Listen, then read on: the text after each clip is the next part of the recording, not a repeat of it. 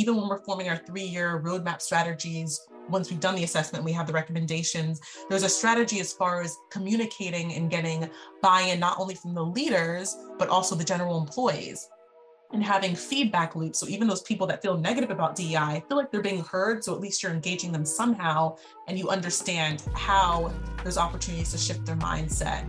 So I just think a lot of companies want to jump in their journey and say, okay, we're just going to do all these things. We're not going to level set in the beginning. We're not going to tell our employees why we're doing it. We're not going to have any metrics to track these changes. And then that's when it just becomes a circular process of like, okay, we didn't complete this year, or it was short-lived, back to the starting point. So I just feel like structure is so important to make sure that your DEI program is a progression rather than like this circular, confusing process. Welcome to the Voices of Inclusion podcast, the place where you'll hear strategic and tactical insights shared by diversity, equity, and inclusion experts.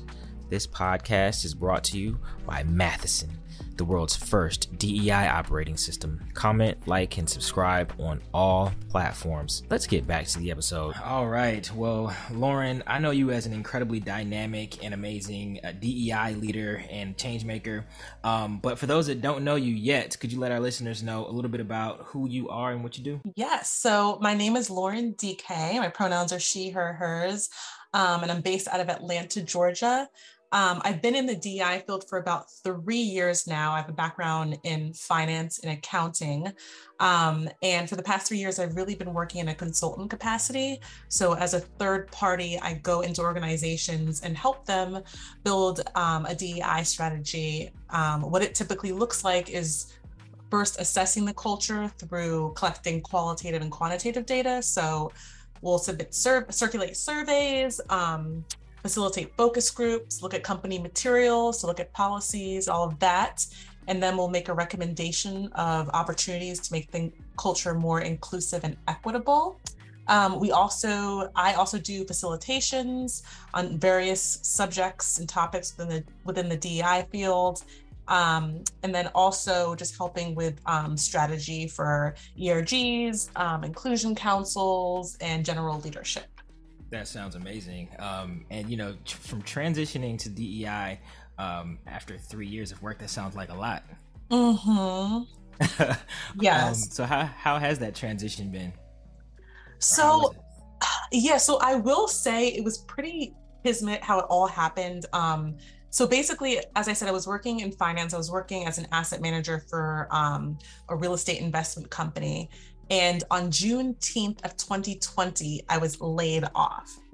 And I was like in the process of signing a contract to purchase a home. So that had to go through because I didn't have, any pay history. And they're like, yeah, we can't close on this house with you. It was just a nightmare.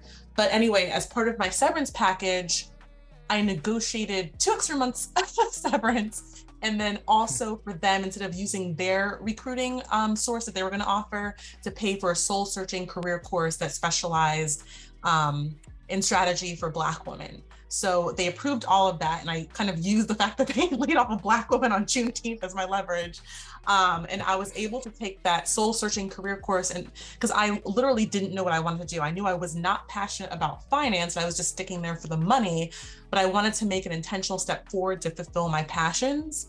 And so truthfully, I had been part of ERGs at previous companies and different diversity networks, but I never really knew that you could make a career out of DEI. And that's really sad because I know it's been around since the 80s and 90s, but I didn't know that you could work full time as that. So someone that was coaching in the course had an HR background and she had friends in the DEI space. She's like, this seems like something you might be interested in.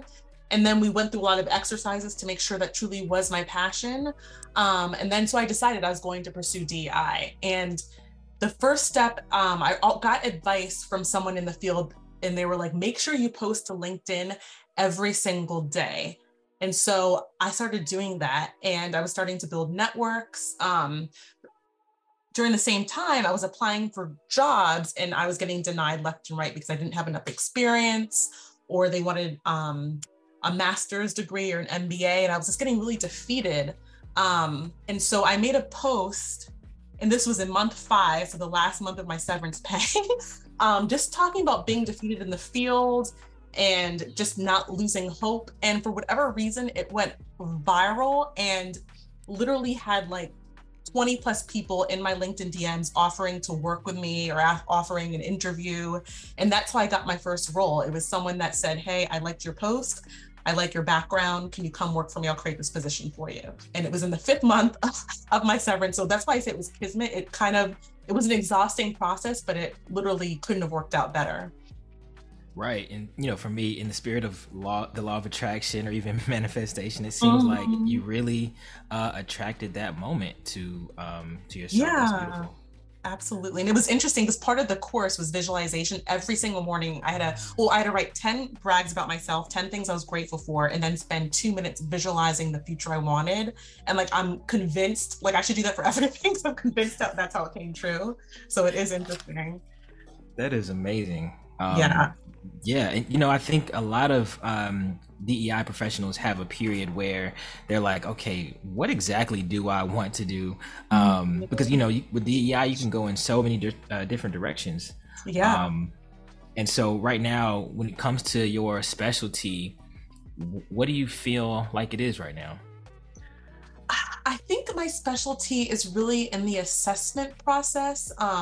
I think because I have that analytical background, sorting through the data in an organized way is something that I'm really good at. But also I just feel like just in general in life, I'm a very like observant person. I'll be like, did you notice that person just had this different energy in the room? Like I just pick up on those things. So on assessing, opportunities, I think I'm really good at that.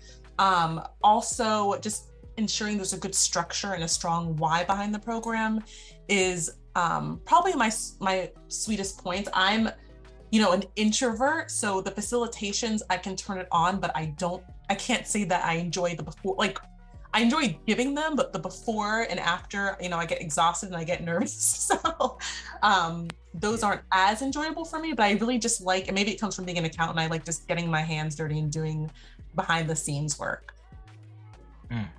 That's a lot. Yeah. And I know that a lot of I've heard this in athletics where people will just have incredible anxiety and then go out and just crush it. So yes. like I think Wilt Chamberlain, I think he would have anxiety and I think he would score like 70 points in a game or something. Oh my gosh. So I feel like you're probably a person that thrives in that environment. Yeah. I actually was an athlete in college. I ran track and yeah, I would get like nervous. All I would do is sleep before my meet. Even like at the meet, I would just be sleeping. So if I'm awake, I'm going to be so nervous I can't like function. And then I would go out there and run amazing. But yeah, anxiety definitely. I like to use it for good, but it's not fun to go through. Right. I totally hear you. And I know that you've been kind of weaving through some amazing transitions in your life. One being going from the New York and New Jersey area to the Atlanta, Georgia area, which could be a culture shift. How different is that work culture in Atlanta from New York and New Jersey? Yeah, so I came here in 2017 and I only worked in an office when I was in finance. Like since I've been in DEI, it's only been virtual settings and my companies have been based out of South Carolina and Florida.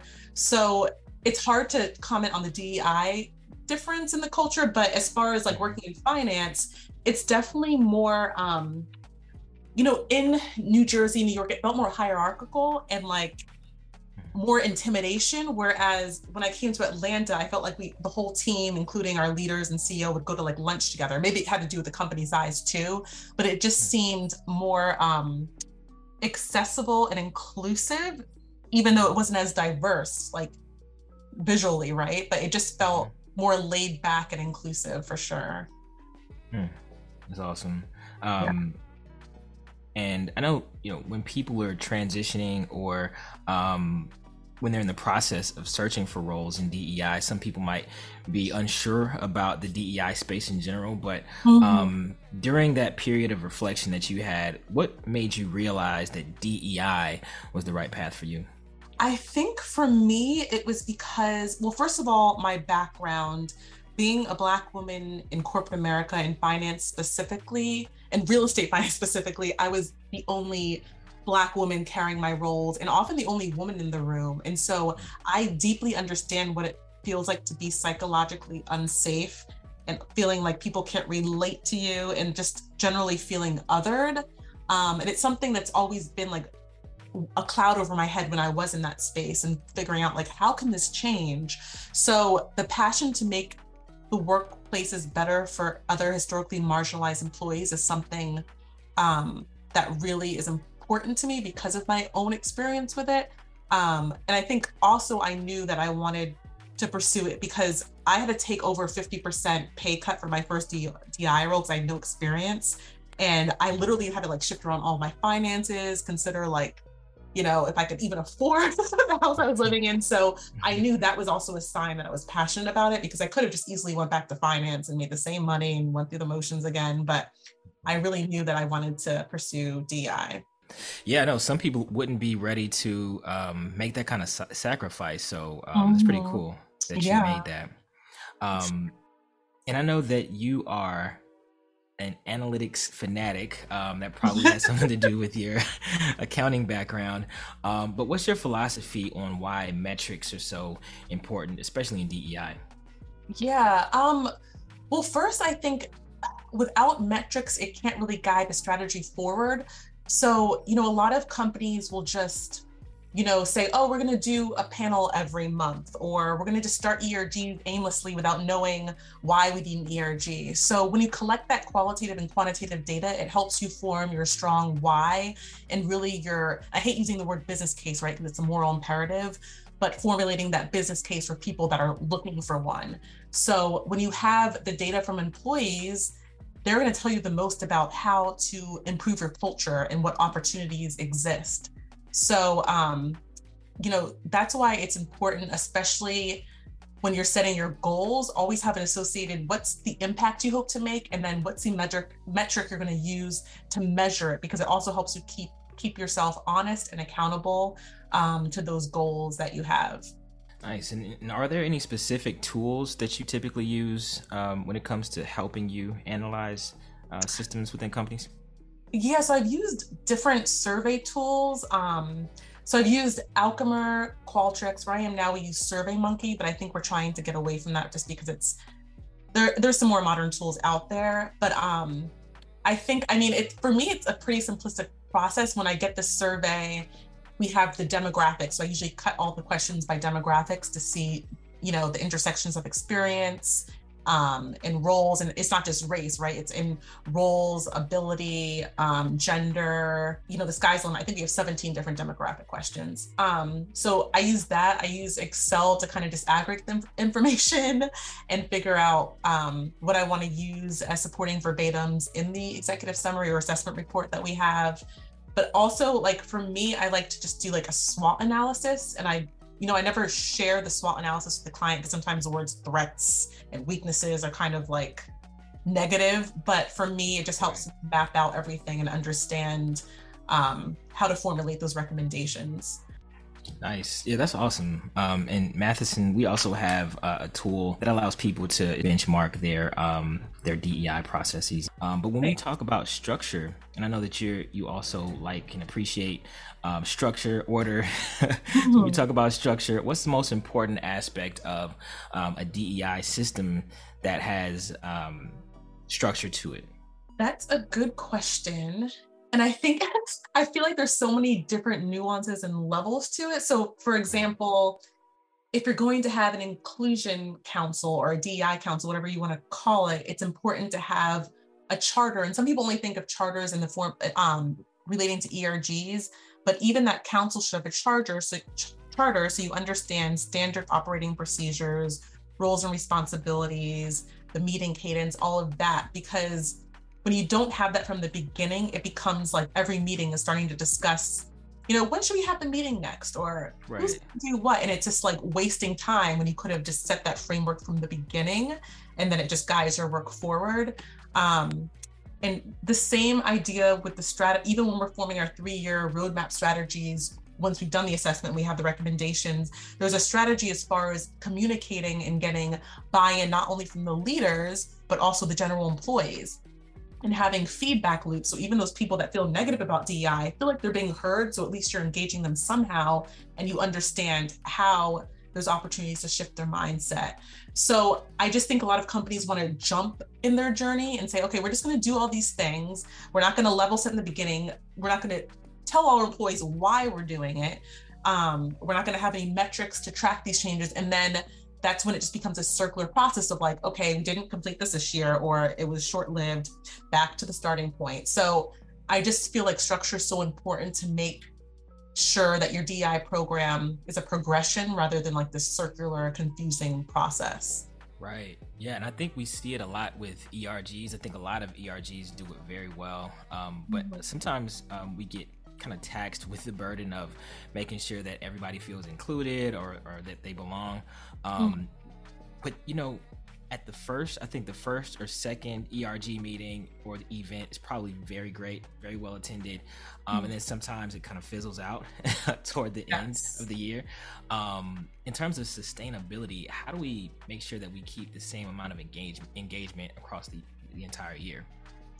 Yeah, well, I think it's an important idea to make sure there's always an agenda and ask for people's input into it, and also level set on what everyone's hoping to get out of the ERG. So you're socializing that and ensuring you're incorporating that into the agenda. So I think a lot of ERGs, because they're wrongly set up, because companies say, okay, we're going to form ERGs to solve all our DI issues, when it's like, no, you're supposed to leverage their experiences and ask them for advice, but the goals are supposed to be at the operational, high level, overarching corporate strategy, right? So these people in the ERGs meet and they just feel so much pressure to form these goals and initiatives instead of spending time to formulate belonging and socialize different articles or things that they're going through in the workplace, right? Or really thinking about their own experience and how it can relate to the talent process and make suggestions to leadership. So I think that's part of it. I think also rewarding and recognizing those members. So, you know, having a quarterly, you know, meeting where maybe you pay for lunch and then you're like bringing up successes and wins, or just advertising it to the company in a newsletter, making sure people are recognized for their success. And then also making sure that everyone has a role. You know, like sometimes you just go to meetings and there's only one or two people talking and then there's no takeaway. So making sure that everyone has an assignment. I think those are some best practices, or I should say promising practices, to incorporate. Promising practices. I like that. Yeah, I saw that recently on LinkedIn. So like, I guess because perfection is like a tenet of white supremacy, they were saying that best is just too definite, and it kind of encourages perfectionism. So you should say promising.